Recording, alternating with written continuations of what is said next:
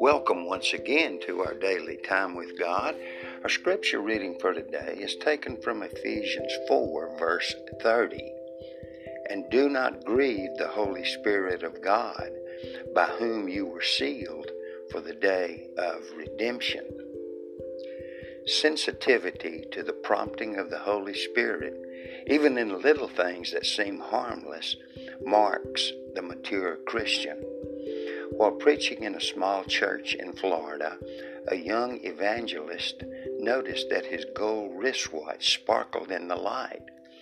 He wrote, "I saw people looking at it. The Lord said to me, 'Take it off. It's distracting.'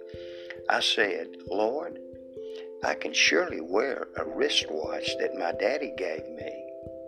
But it wasn't sensitivity that God was teaching me, to be sensitive to the little things. I took it off and never wore it in the pulpit again." It's not always easy to know when God is speaking, because inner urgings may arise from fear, self-desire, or Satan. Yet if we learn biblical principles through reading the Word, and if we daily yield ourselves to the Holy Spirit, we will gradually come to recognize His gentle prompting.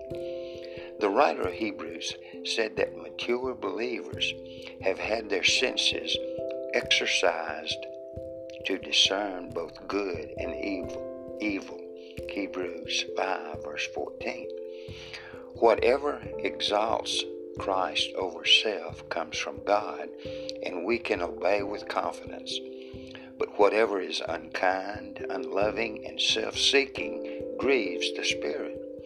When we do something like this, we must confess our disobedience to God at once to restore our fellowship with Him. "Lord, make me sensitive" is a prayer that should always be on our hearts. When we yield ourselves to the Spirit's control, we do not lose our self-control. And do not grieve the Holy Spirit of God, by whom you were sealed for the day of redemption. Ephesians 4:30. Appreciate you taking a listen to our daily time with God. Be encouraged and blessed, and as always, rejoice and be glad in this day that God has given you.